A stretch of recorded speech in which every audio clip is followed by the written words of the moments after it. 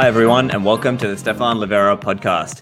Today, we're going to be talking about this concept of whether Bitcoin is being captured and what's the importance of privacy in Bitcoin and what's going on with the relationship between government regulations and Bitcoin privacy and what Bitcoin companies are being forced to do. So I've got some awesome guests, but firstly, I'm going to introduce the sponsors of the show. So this show is brought to you by Swan Bitcoin. You know, Swan is the best place to auto stack your Bitcoin in the US with incredibly easy setup and low fees. If you're in the US, absolutely get your auto stacking on. It's so simple, even a no coiner could do it. 1, auto fund USD from your bank account. 2, auto stack your Bitcoin. And 3, auto withdraw to your cold storage.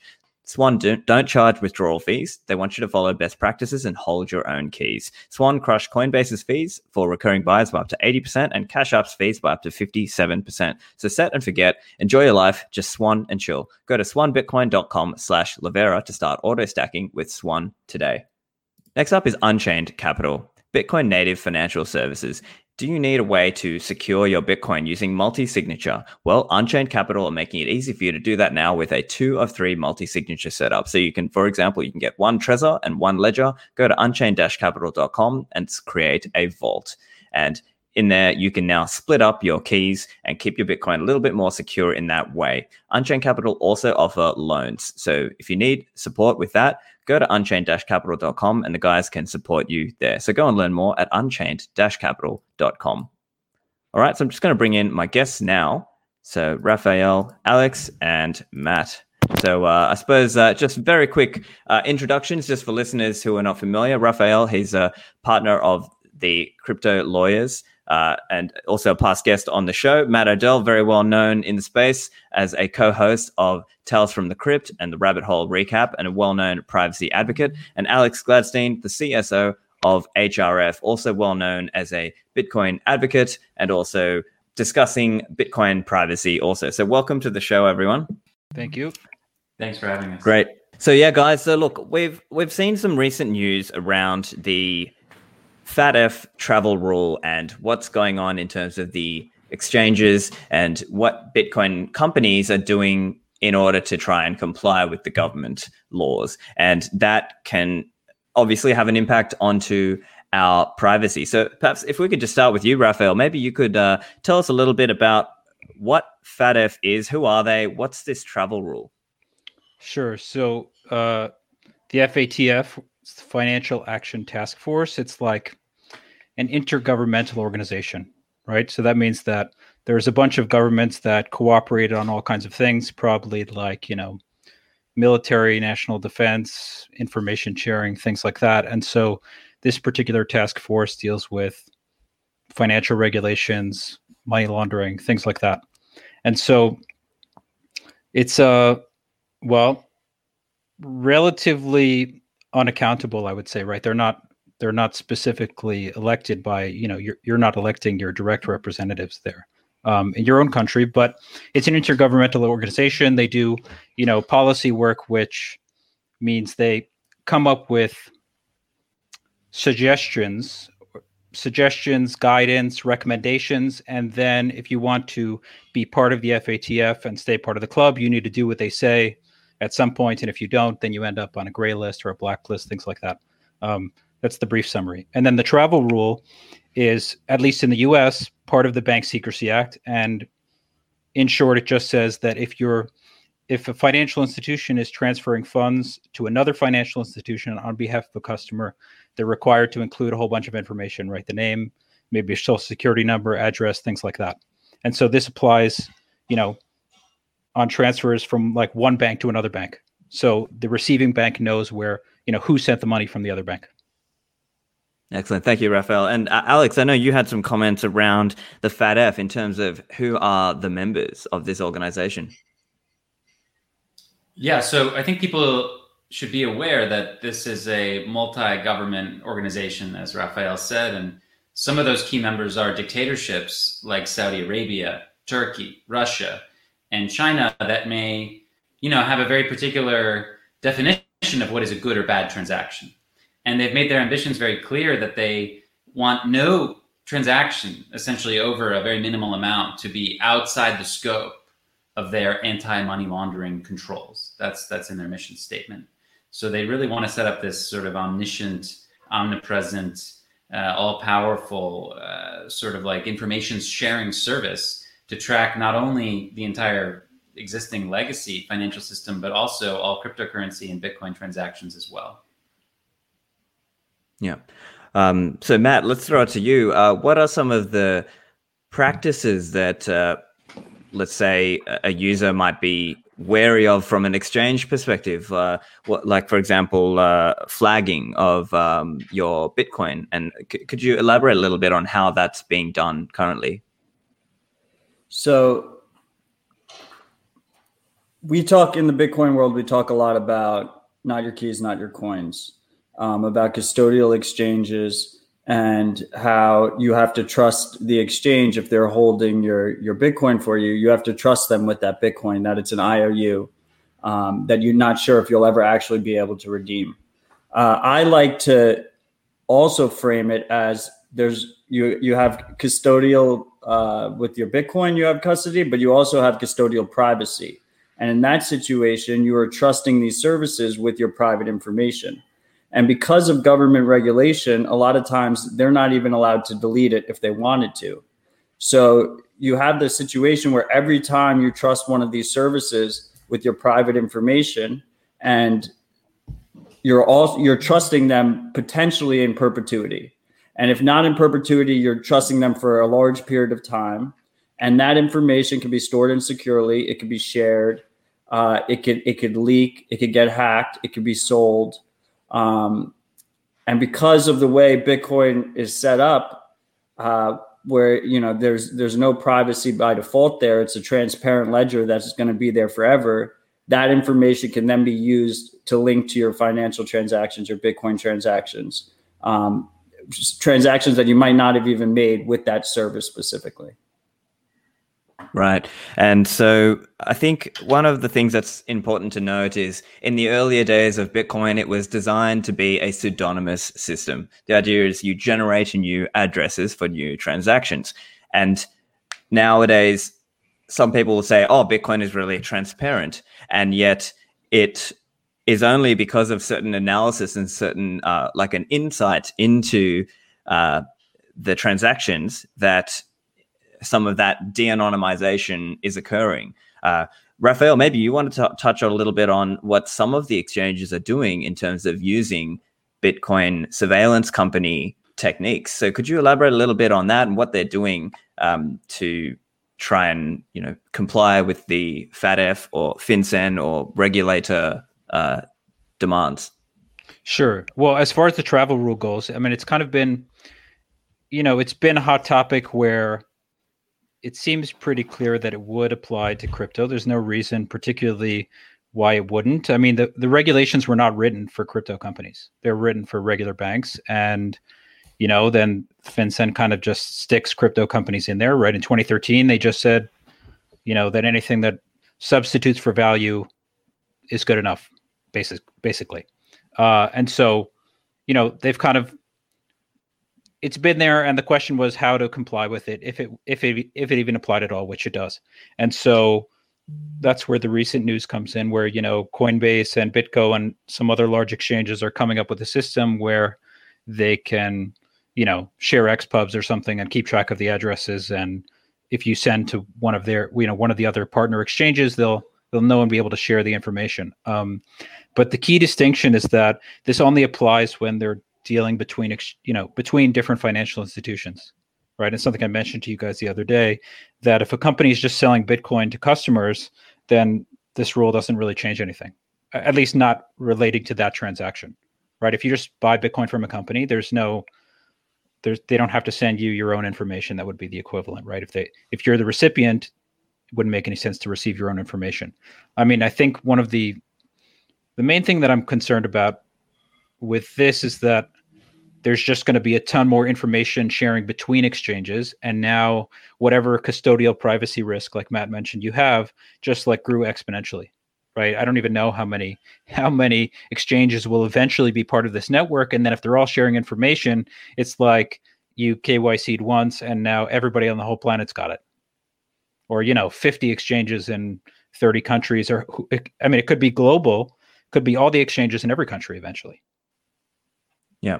And there would be certain pieces of information that they're required to give. And I think the terminology they use is originator and beneficiary. And so I guess there would be certain pieces of information. And most of this is applying in the context where people are using an exchange as a kind of hosted wallet, correct? Where the other case is more like, I'm holding my own keys, I'm running my own Bitcoin node, I'm using my own software. I don't have to do any sort of travel rule stuff. This is more in the case where a user is using the exchange as their custodial wallet, correct? Yeah. So if you're just withdrawing from the exchange to your own wallet, then this is a non-issue, right? And eventually they're going to have to decide how they figure out, what it is you're doing. So they could do that by asking you. They could do it by comparing the addresses with other exchanges. It could be like a drop-down menu. Certain exchanges, I think Coinbase and maybe others do this already, where they ask you, what do you want to label the address as, right? Which is really a hint at like, just tell us what you're doing with your Bitcoin, And so for now, you can write whatever you want there. But, well, yeah, that's that on that. Yeah, right. And I think the difficult part here also is just like not even just the travel rule, but just broadly the AML rules and sanctions rules. They require companies to do what's called an AML risk or a money laundering and terrorism financing risk assessment. And so then it sort of puts exchanges or financial institutions into this position where they have to try and justify to the regulator to say, yes, look, Mr. Regulator, I've done X, Y, and Z risk assessment so that I'm stopping the money laundering risk. And then the regulator will come in and say, well, no, is that enough? I want you to do more. You need to document this or you need to implement that. And that's potentially how this industry has evolved, would you guys say? Definitely. Yeah.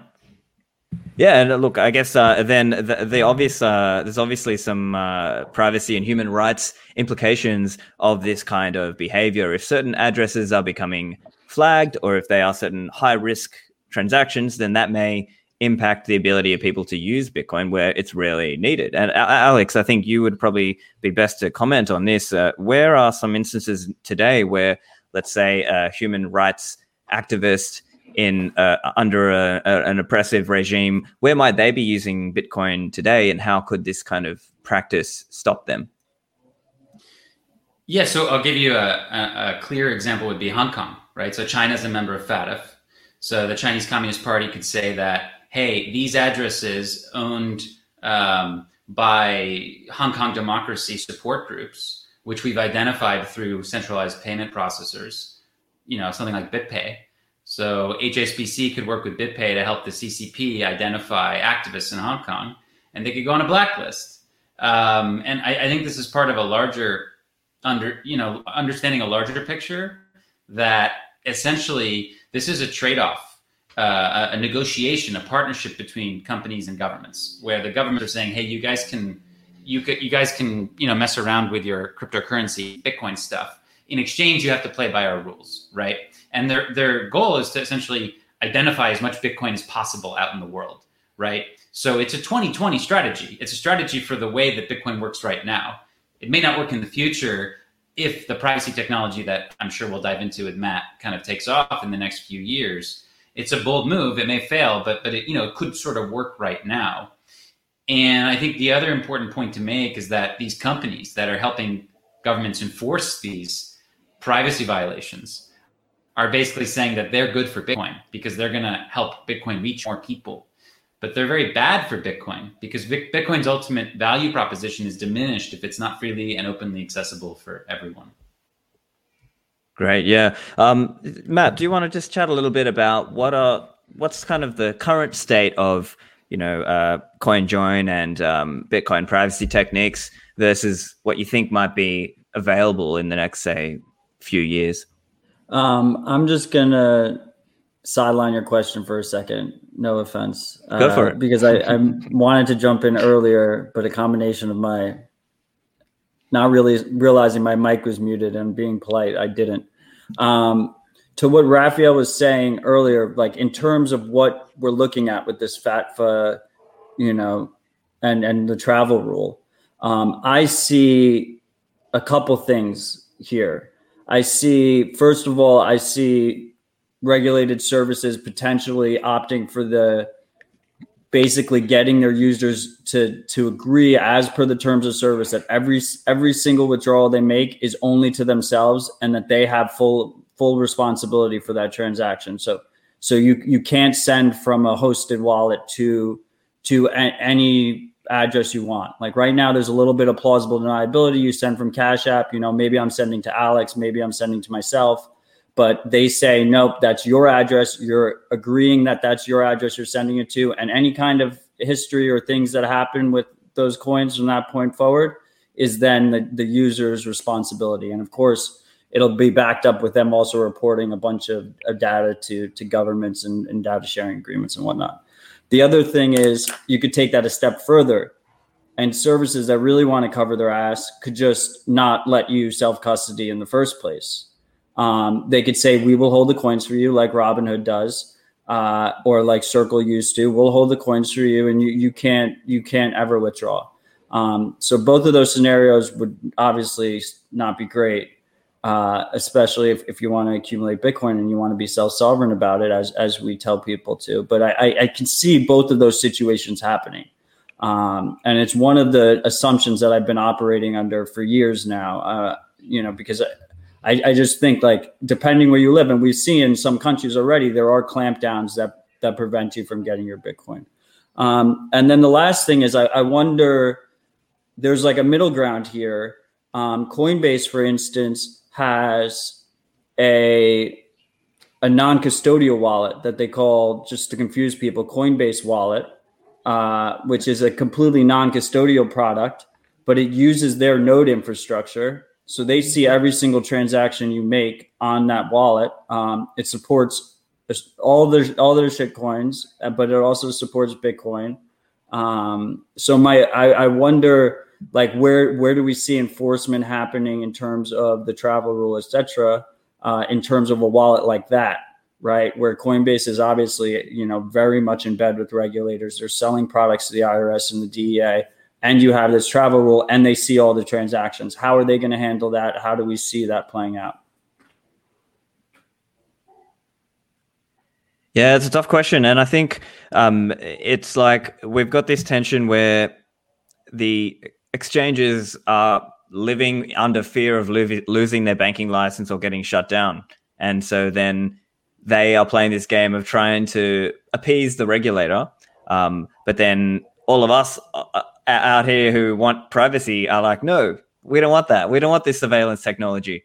And so I guess my question then is, how much of this is kind of shooting the messenger, right? Like, is it just that, they've been, like, really the root cause is kind of these regulations that pushed and gave so much power to the regulators in the first place, or FATF that is continually trying to raise the surveillance requirements.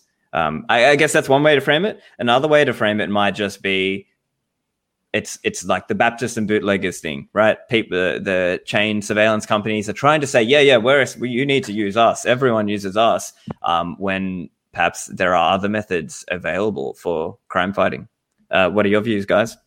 Sure. So just to add to what Matt said earlier about the terms of service and agreeing to only withdraw to your own wallet, a lot of companies do that already, and they do it because they want to avoid having to get money transmitter licenses, right? Because in general in the US, if you accept money from someone and you're sending it to a third party, then you need to get a money transmitter license, right? But if you're just selling them Bitcoin, no money transmitter license. So there's already reasons to do that. Really, the law rewards non-custodial solutions or limited custodial solutions. Like, the more custodial it is, the more regulations there are, the more loss of privacy there is. And so, well, I guess that's one good thing about the incentives, right? That the law will punish you and punish your users and punish us all for not living up to crypto's ethos. I forgot what the other thing I was going to say, but that was.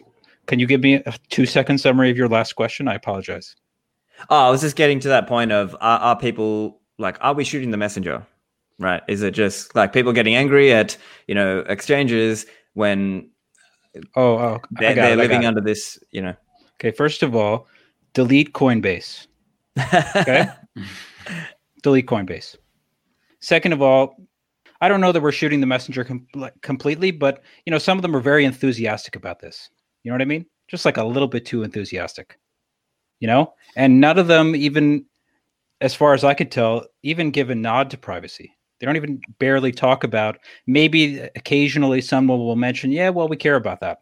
But as far as FATF goes, they had their 2019 set of regulations, and I searched in there for privacy or, the recommendations, right, about crypto. And the word privacy comes up 0 times in terms of talking about personal privacy for users. The only reference there is a reference to privacy laws, right? Not laws that actually protect your privacy, right? Just like, regular privacy laws that theoretically might sort of protect your privacy in some circumstance. So they don't even weigh that. None of them seem to weigh that as a serious consideration, except in, occasional public statements. So I think we can give them a hard time about that until we can see that there's real compromises being made, saying, sure, this extra piece of information might be helpful, but it puts users at a lot of risk, so we're not going to do that, right? Or some kind of compromise, because it doesn't seem like there's any. It's just ever-growing, fear-mongering surveillance state increase, right? And it's broken incentives. Raphael, to help illuminate for the listeners the morality of these different companies, I remember you talking about the fact that there aren't necessarily forced sort of legal, there aren't necessarily laws that force American companies to use, for example, chain analysis, right?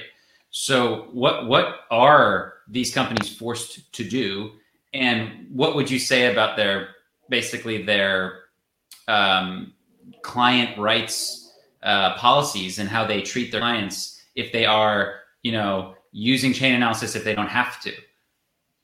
Right. So they're not forced to use them, right? The law basically requires that they have a reasonably effective policy, right? And reasonableness is obviously subjective. So they have to do a good enough job, essentially, to prevent money laundering, whatever that means. And so because that's kind of an open definition, then they're given some freedom to choose what kind of strategies they want to use. And this is the one that they've, one of the ones that the larger exchanges have chosen to use, partially because they believe it's effective, but it also gives them a competitive advantage in that these services are expensive. And so it's an extra significant barrier of entry for smaller companies to get into the space, right? The big companies are in favor of heavy-handed regulations. The more expensive the license, the less people can afford to get the license, the less competition there is, the higher fees can be. Right. So we're not shooting the messenger. They are complicit is what I wanted to sort of help people understand. They're going above and beyond, they're going above and beyond what they need to do, and they are complicit. And so we're not shooting the messenger, and we should be critical of them. Yeah, absolutely. All of them. Sure. Yeah. And so perhaps then this is also to what you were saying, Raphael, it's a question of structure then. So if the exchange is structured in a way where you only receive to yourself, then Bitcoin people can sort of prioritize or build services in a way that actually respects more the user's privacy by if they try to encourage going down that non-custodial pathway, correct? Yeah, I mean, I don't know exactly how it will be figured out from a technical perspective. I mean, I think they'll have either you can agree just to only send to your own wallet, or they'll have this bulletin board system, whatever they're doing, or they're going to ask you what you're doing. But as long, I guess if they're selling Bitcoin, they have to get the Bitcoin from somewhere, which means at some point the one exchange is going to interface with other exchanges, right? If it's not all users trading with each other, there's some issues there, logistical issues, but I think it's possible to build, Bitcoin specific services that can protect some degree of privacy, at least if they try. And they also need to try and make an effort towards doing that.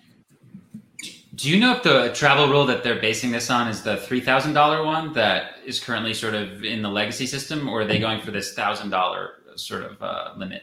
Sure. So FinCEN's rule is 3,000 and the FATF says 1,000, and FinCEN can do that or not do that.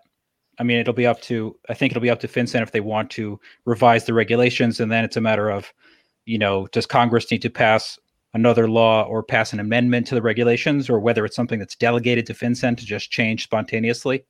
And then there'll be, public review process and comments and things like that.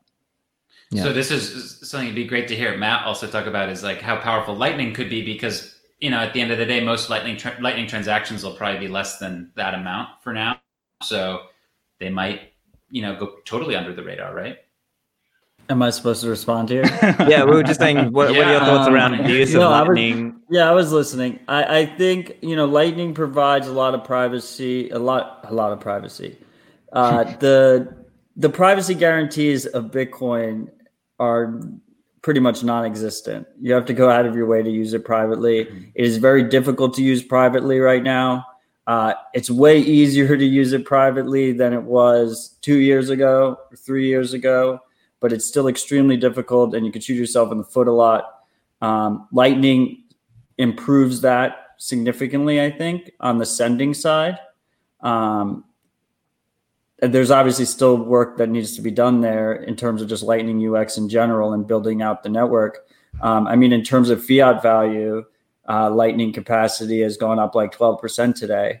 But on the receiving side, it's very difficult to do so privately. We have these fixed pub keys that are being used for the node identifiers. So once that pub key is linked to your identity, you're pretty much screwed. So like if you're trying to use it privately to receive, you have to keep creating new Lightning nodes and keep them isolated.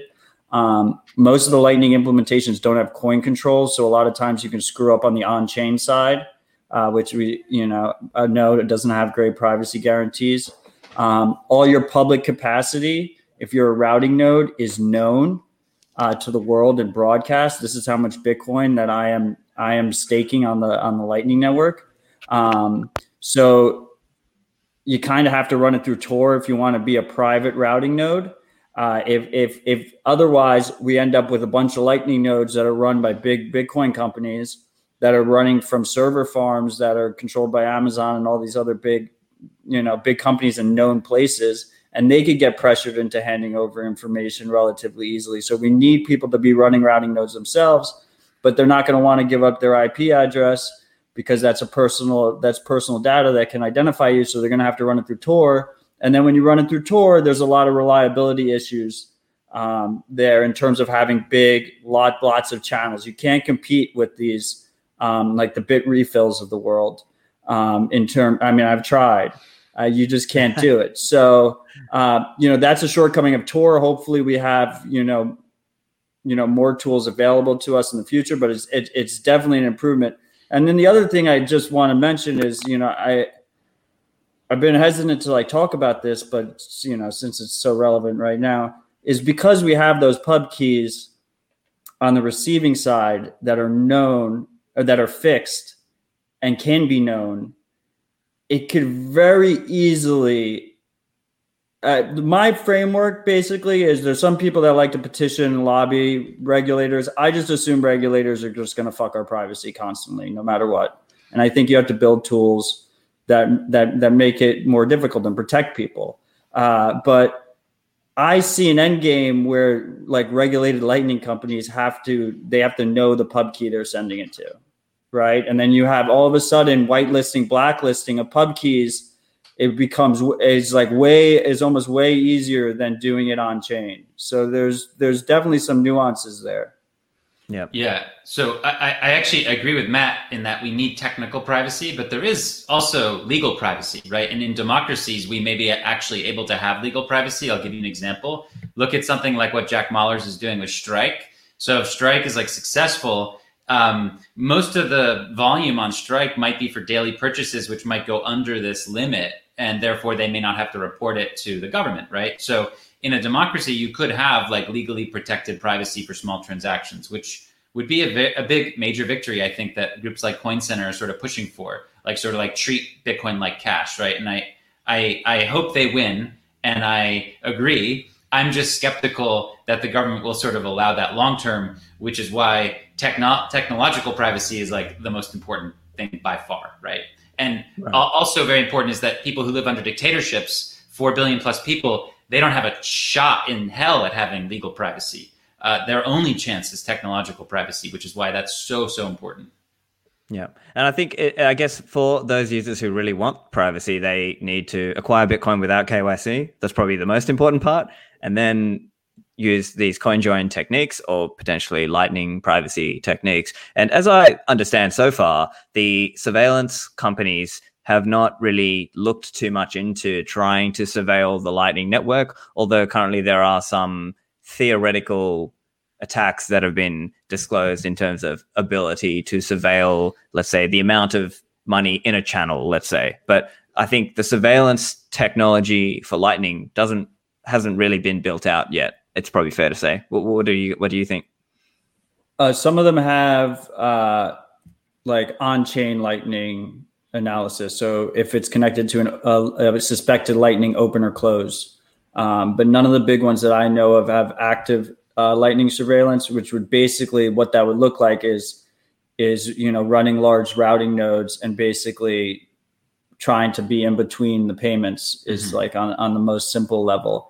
Alternatively, as I said earlier, you could also presumably pressure the big routing nodes to give you data so they don't have to run it. In that situation, you would see something like maybe like we see right now, right, where you have an exchange and they're feeling pressure from regulators, so they hire someone like Chainalysis, and data sharing happens, right?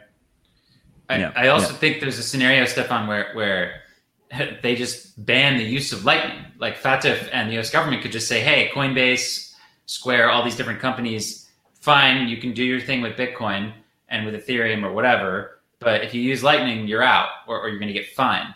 So this is why it's so important that we have this sort of Trojan horse theory about Bitcoin privacy, where we need to keep working on-chain privacy, so much so that it becomes very difficult to track and understand what's what and do linkability tracing, because they won't be able to ban Bitcoin. I mean, that's going to be the lifeblood of all of these systems. But they could very well ban, the use of Lightning or privacy coins or whatever.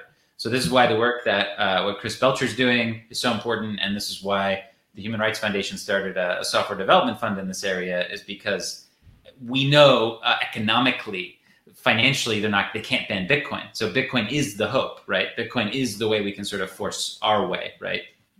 Why couldn't they ban Bitcoin? Well, then I just don't see a world where you could have like a cryptocurrency industry without having access to Bitcoin. Well, what if the ban looked like you ban self-sovereign Bitcoin? So you say you can access Bitcoin, but you either have to keep it on a compliant exchange service, or if you do withdraw it, you have to constantly give us address disclosures and how much you have. So they could still get their cake and eat it too. I'm not saying it would be easy to enforce. Don't give them. But I also don't think it's that outside the realm of possibility to see that kind of regulatory regime come into play. Look, that would be really stupid, I think, for an innovation perspective. But they could do it. But look, if they do that in the United States, you could just go somewhere else. It's not like all 190 countries are going to agree to that, right? Yeah, I would just say that FATF itself is only 37 countries. Yeah, those kind of things seem pretty unlikely. But that being said, I just want to add a point from earlier about political versus technical solutions. I feel like Bitcoin is a technical solution to a political problem, right? The monetary policy problem, and mainly the monetary policy problem. And so, for anyone who's listening, I would not count on political solutions to what are political problems, right? That's just not a thing, or we wouldn't have Bitcoin in the first place. So the technical solutions are important, and we should, support and use and encourage those. Right. This is why I think that organizations that care about financial privacy should be focusing on protecting Bitcoin, as opposed to trying to convince regulators to make central bank digital currencies that protect people's privacy, because I just don't think it's happening. I mean, it's a nice dream. It's a nice little, idea that we could have that in a utopia. But it's not happening because these governments and corporations are so thirsty for your data and they want to know everything that's happening.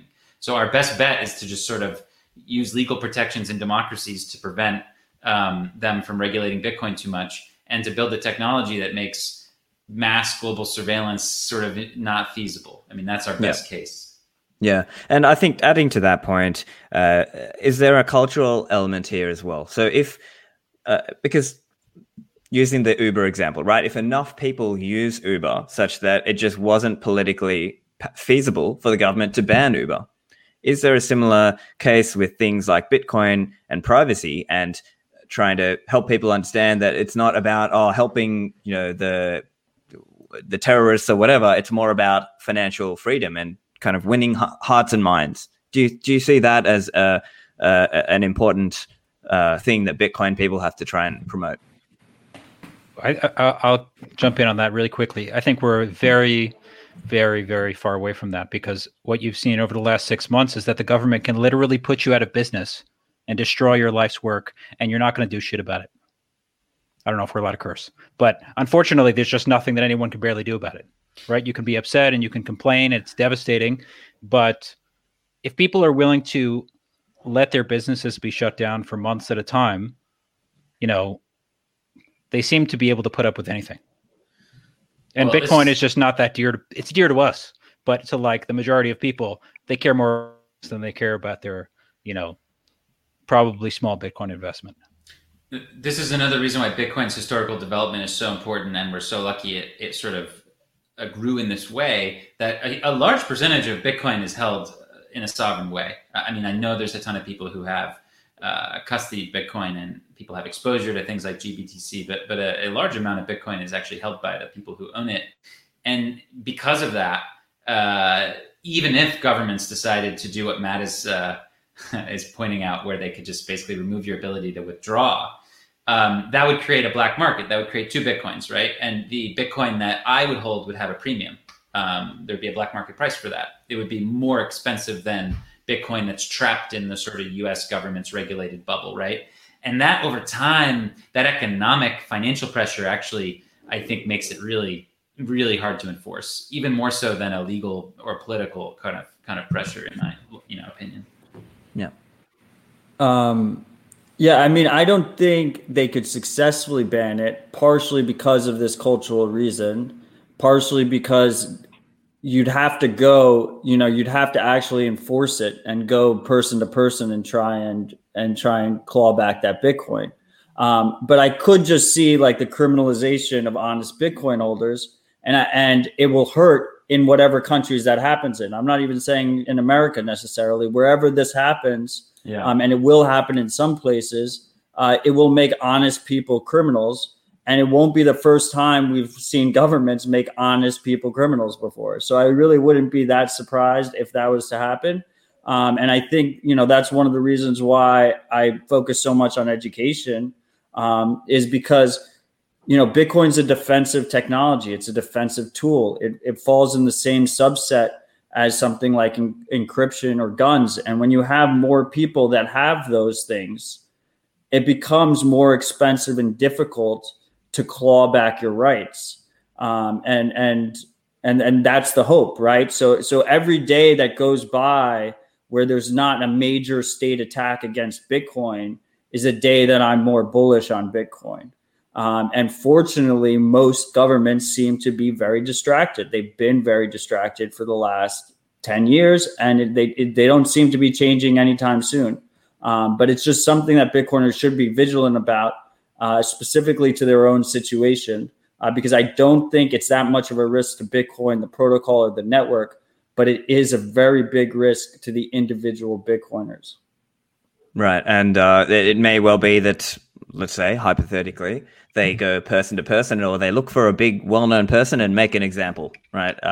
Arguably, that is what happened with Ross Ulbricht, right? They found the creator of the first well-known darknet market and absolutely hit him with the book. And there were a lot of dodgy things about that case. But I guess also, given, that hasn't stopped the creation of other darknet markets. They still exist today. And I think it brings up this question of compliant Bitcoin versus defiant Bitcoin, right? And if there were to be some kind of network of kind of government compliant coins, and coins where the history can be perfectly traced within that little pool of whitelisted coins, but then you've got this whole unregulated side. How do you think that would play out? What would happen in that scenario? Do you think it's likely that that scenario just won't come to pass? We would hope for like brave whistleblower types who would be at the back end of companies like Coinbase, who would just empty these wallets into the open world, and we would celebrate them. And so that's free. Those people will be in our world if this does come to pass, and we will build statues of these people. Raphael or Matt, do you have anything to add on that idea? Compliant versus defiant Bitcoin, if you will. I mean, I don't see. It's hard for me to fathom how that plays out. But yeah, I mean, I don't think it'll be as visible as that, as like two pools of Bitcoin. But I mean, we kind of already see it, right? Like, do we think like the million Bitcoin that are in Coinbase, like Coinbase has done so much bad shit. Like those million Bitcoin are like never coming out of Coinbase. Like, I don't know. Like what it'll take to remove those Bitcoin from Coinbase, or like the Bitcoin in GBTC or future ETFs. Like it almost feels like once it goes in there, it just like never really comes out.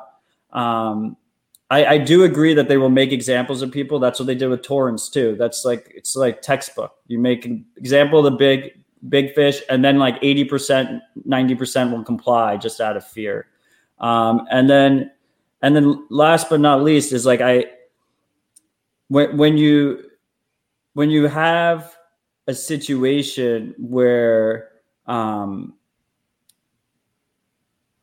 you can basically after the fact hit people with certain things because the Bitcoin ledger is long term, you do end up putting people in more vulnerable situations, right? Than something like a torrent where like you got hit like 4 months after the fact or something like that. Like there could be situations here where people get hit with things, 5 years, 10 years down the line. Got to be careful with your on-chain privacy. So I suppose it might be good to just talk a little bit about the current state of how things are working right now. So the way the Bitcoin surveillance companies or financial surveillance companies, right, Chainalysis, Elliptic, CipherTrace, and others will sort of sell the message is they say, look, we aren't the ones identifying customers. We're just giving the tool to the exchange. And then the exchange compliance staff is there trying to understand the flow. Is this a high-risk customer, or is this customer okay? And generally speaking, most exchanges, they want customers, right? So they would generally be reluctant to flag that customer, right? Because you want more business, just generally. But on that side, they're trying to do that aspect of, I think, Raphael, we were talking about this on our earlier episode where we were saying it's kind of like, what is it? We pretend to do the work and they pretend to pay us. So is there, some some level there of like exchanges just have to make it look like they're doing something, and people can just accumulate and self-custody. Right. Well, yeah, I mean, I think that really is a part of it, that there's a lot of work that is done just for the sake of showing that you're doing something, so that you can show that your policies and procedures are, reasonable under the circumstances, and like you putting a lot of effort into it. And, if the government comes to inspect you, then they could say, well, they look like they're doing a lot of things. So that seems like good, right? More is better than less. There really is some of that because, there's some people in the government that are sophisticated and thoughtful, especially at FinCEN, that I think understand how Bitcoin works. They had their 2019 guidance where they like understand what mixers are and CoinJoin and stuff like that. But I can't imagine that every, inspector is going to be that sophisticated. And so if you just wow them with a little bit of, paperwork and processes and flags and see like all these buttons are lighting up on the screen, there must be a lot going on. I don't know. It's kind of a gray area, right? Where some of it is like legitimate and this is harmful data collection and it puts us at risk. And for some companies, especially the smaller ones, they may not all keep as good records as we're worried about. Like the big exchanges are definitely the worst offenders in terms of doing a very good job at cataloging all of your information and keeping it readily available and accessible forever. or for a long time. But I don't think that kind of burden and that kind of expectation can be reasonably put onto smaller businesses. Like if somebody runs one Bitcoin ATM, like what kind of compliance operation can the government reasonably expect them to do? And so as far as people that are going to use KYC services, I'm generally in favor of smaller ones versus bigger ones for that reason, because you're just dealing with one person or two people or three people. I mean, look, not everyone wants to buy from a Bitcoin ATM. The UI isn't that great and the fees are high. But in general, smaller is better than bigger, because the bigger ones just have the money and the motivation, the economic motivation to be compliance behemoths. Mm-hmm.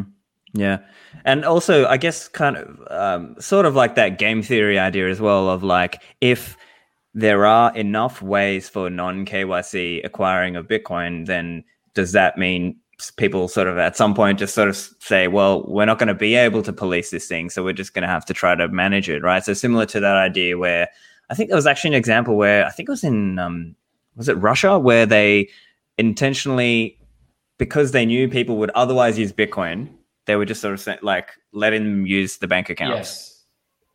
Yeah, no, that's like a sort of effect that Bitcoin has on government officials. They realize that, or they will realize in the future as Bitcoin becomes more popular, they're starting to realize now, that if they restrict the legacy financial system, people will just go to use Bitcoin where it's harder for them to know what's going on. So what they end up doing is loosening restrictions on the legacy system, which is good. So it's almost like this sort of latent effect that Bitcoin has that we're just realizing, which is great. But I would say that like maybe in the future we look back at now as like sort of like a mini golden age where Bitcoin is fungible. Like there's not like discount Bitcoin you can buy that's like been tainted, that like doesn't really exist. And it's legally protected in democracies like the United States to work on open source software. It's free speech. Maybe not so much in dictatorships, but for huge parts of the world, it's legally protected activity to work on open source software. And the open source software itself is not, at risk of the same regulations as centralized software. It's completely different. That's so important for people to understand the difference between, something like a centralized mixing service and something like CoinJoin. So currently we're living in, I would argue, kind of like a mini golden age where we can develop this technology. It's legally protected. Bitcoin's still fungible.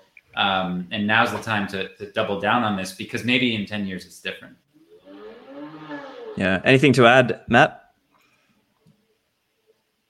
No, I mean, I agree. I think the answer is open source software. Like I'm wearing one of the answers on my hat right now. Yeah. I think long term, most people won't buy Bitcoin. They will earn Bitcoin, and most people won't sell Bitcoin. They'll spend Bitcoin. And if they use a self-sovereign way of doing that, like BTC Pay Server, then it becomes really difficult to enforce any kind of KYC and information collection at that point. Then you're going like store to store, bodega to bodega to get them to do it, which is similar to what we see with cash right now, where there's large portions of the cash economy go unreported. And they literally would have to do like sting operations on individual small businesses to try and enforce anything.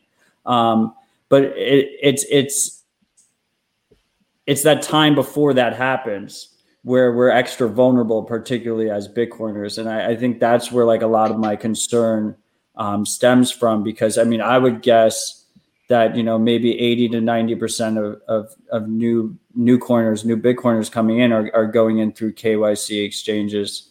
Or at least using some kind of KYC service. And sometimes people are using multiple.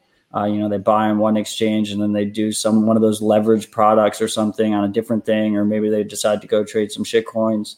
And that's not the only information leaking. So when you like combine all this stuff together, like a big thing in privacy is anonymity loves company.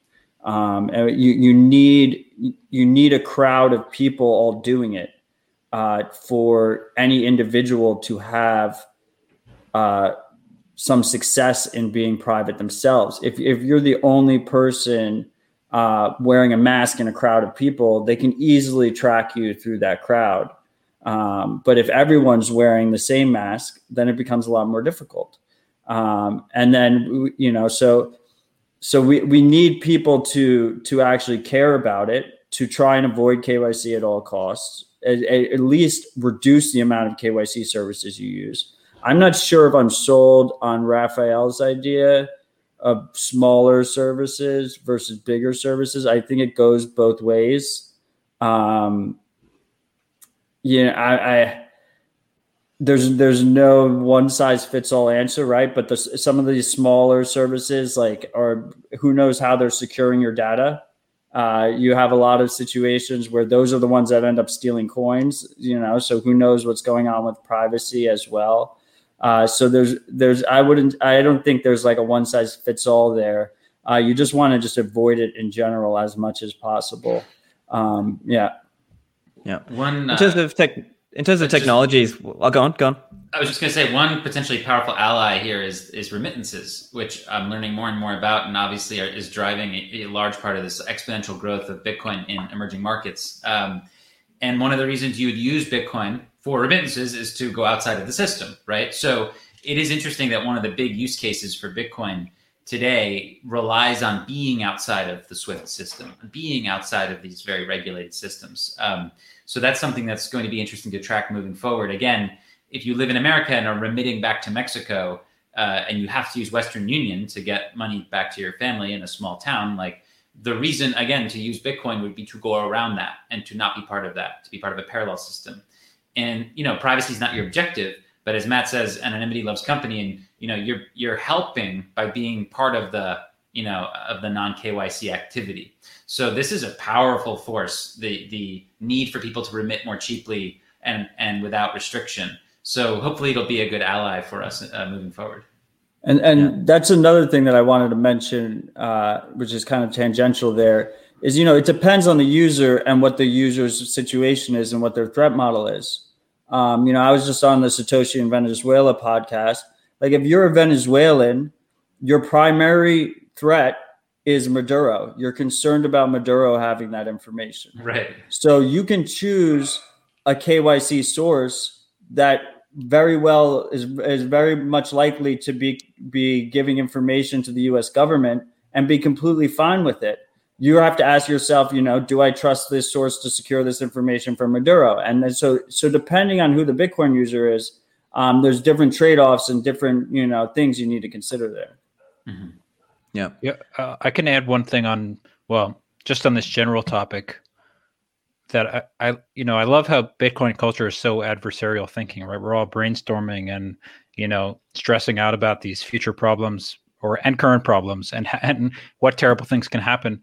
But I think it might be worth remembering, even though we should stay vigilant, that the government may not be as smart and as all-knowing as they come off, or they seem, or they want us to know. And I remember something at one point I was talking with the DOJ and the IRS and the FBI all together on one phone call, and they were asking me questions, info I needed to give them about one of my clients. And I was like, why are you asking me this when you already obviously know all this information? You can hear all of his phone calls and you can definitely get access to all this other stuff. Why are you even asking me? I just assume you know all this stuff already. And they're like, that's exactly what we want you to think.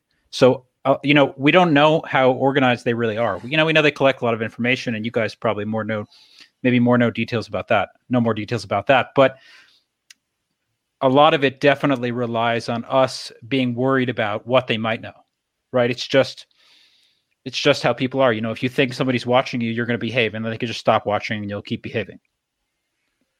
And that's, I think that's definitely real in Bitcoin, because we hear bits and pieces about how far along they are, and they make examples out of people, but we don't know, unless you're on the inside. We just don't know how far along they are, right? And how big of a threat this is, and if they're considering any of these things, and if banning Bitcoin or banning self-custody, if anyone in the government has ever mentioned that as a serious possibility. We don't know that for sure yet. So definitely be vigilant, but it's also possible that there will be some good outcomes or absence of bad outcomes that we're not expecting. Right. We could be surprised to the upside, right? I think Trying to be positive. Yeah. Well, that's, I think we've also got to be practical in terms of what we can do. And so I think the obvious steps we can do are things like build the local Bitcoin meetup scene, have a family and friends, non-KYC, little informal trading network, kind of encourage people to use self-custody, CoinJoin, and so on. What do you guys see? What are some of the things, where should our focus be in terms of things that we can do? I was just going to say, encourage people to own their own Bitcoin. I mean, that is just the most important thing. Because if enough people are owning their own Bitcoin, as Matt said, the idea of a door-to-door sort of search and seizure is not feasible with Bitcoin. It's not like gold. It's not as confiscatable. It has confiscation resistance. So if enough of us are storing it, we kind of hold the cards. We have the leverage. But if only a small number of people are holding and a large number of corporations control the Bitcoin, then we don't have the leverage, right? So I think not your keys, not your coins has got to be the mantra here. Yeah. I mean, anything to add? Well, I think everyone would agree with not your keys, not your coins, and you should hold your own Bitcoin. The question is how to get it, right? And for the vast majority of people currently, they're doing KYC and giving up a lot of privacy, which puts them in potential danger in the future or danger now. And so the question is how to get it without doing that. And the best, earning it really seems like the best answer. It's something that it's an awesome thing if you can do it. Yeah.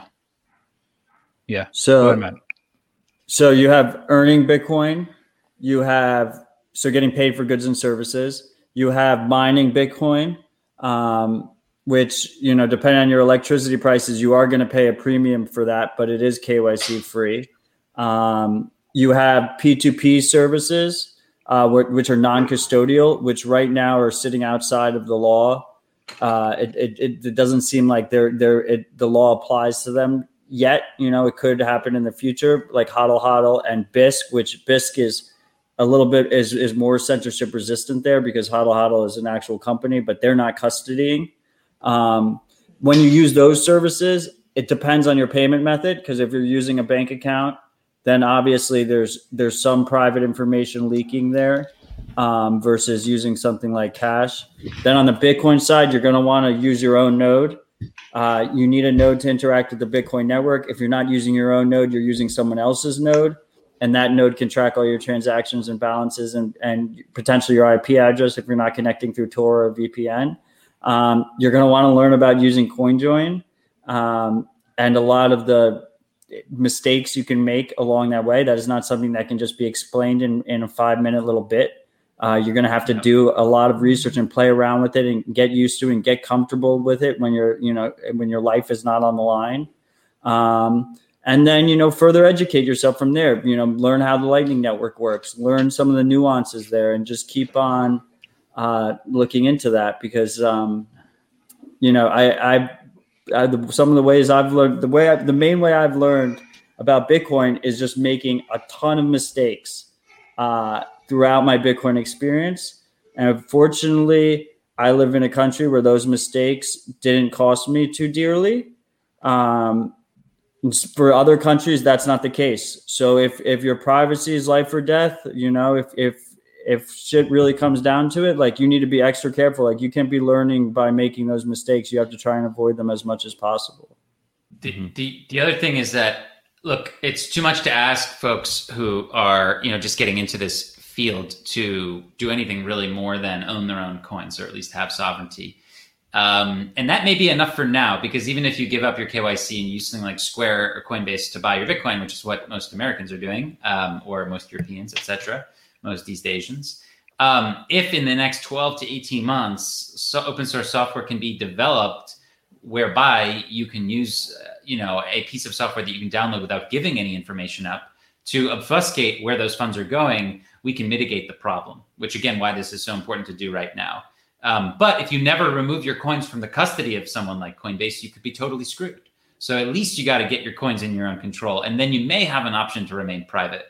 We're not guaranteeing it. And as Matt's saying, it's really hard right now, but maybe it'll get better in the next couple of years. And the other concluding thought I had is just the FATF is like one of the worst of these, like, TFTC, alphabet soup organizations. I mean, it's right up there with the UN Human Rights Council, and the World Health Organization. I mean, this thing, again, it's run by Saudi Arabia and Turkey and Russia and China, and they're going to use this thing to go after dissidents and human rights activists. So we should be like very anti-FATF, and any company that works with FATF or to bring your company to the standards of FATF needs to be seen as a mercenary. And we just have to shame them and force them to talk about themselves in an honest way, that they are sort of surveillance companies and not sort of chain analysis companies or compliance companies. Make them come out from behind that sort of like fig leaf and expose themselves, right?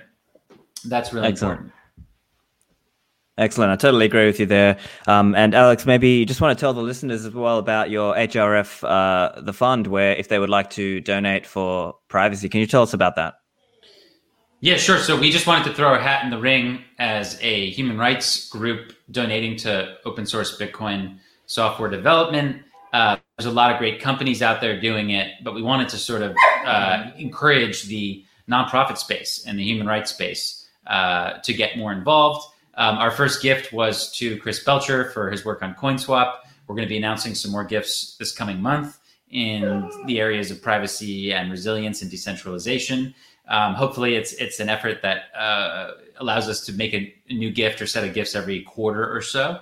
And we're very excited about it. So folks can visit href.org/devfund if they want to learn more. Excellent. And yeah, guys, look, I think that's about all we've got time for. So if everyone could just let the listeners know where we can find you. Raphael, do you want to go first?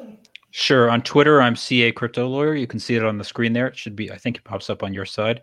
And my website is thecryptolawyers.com. Excellent. Matt? First of all, thanks for having me.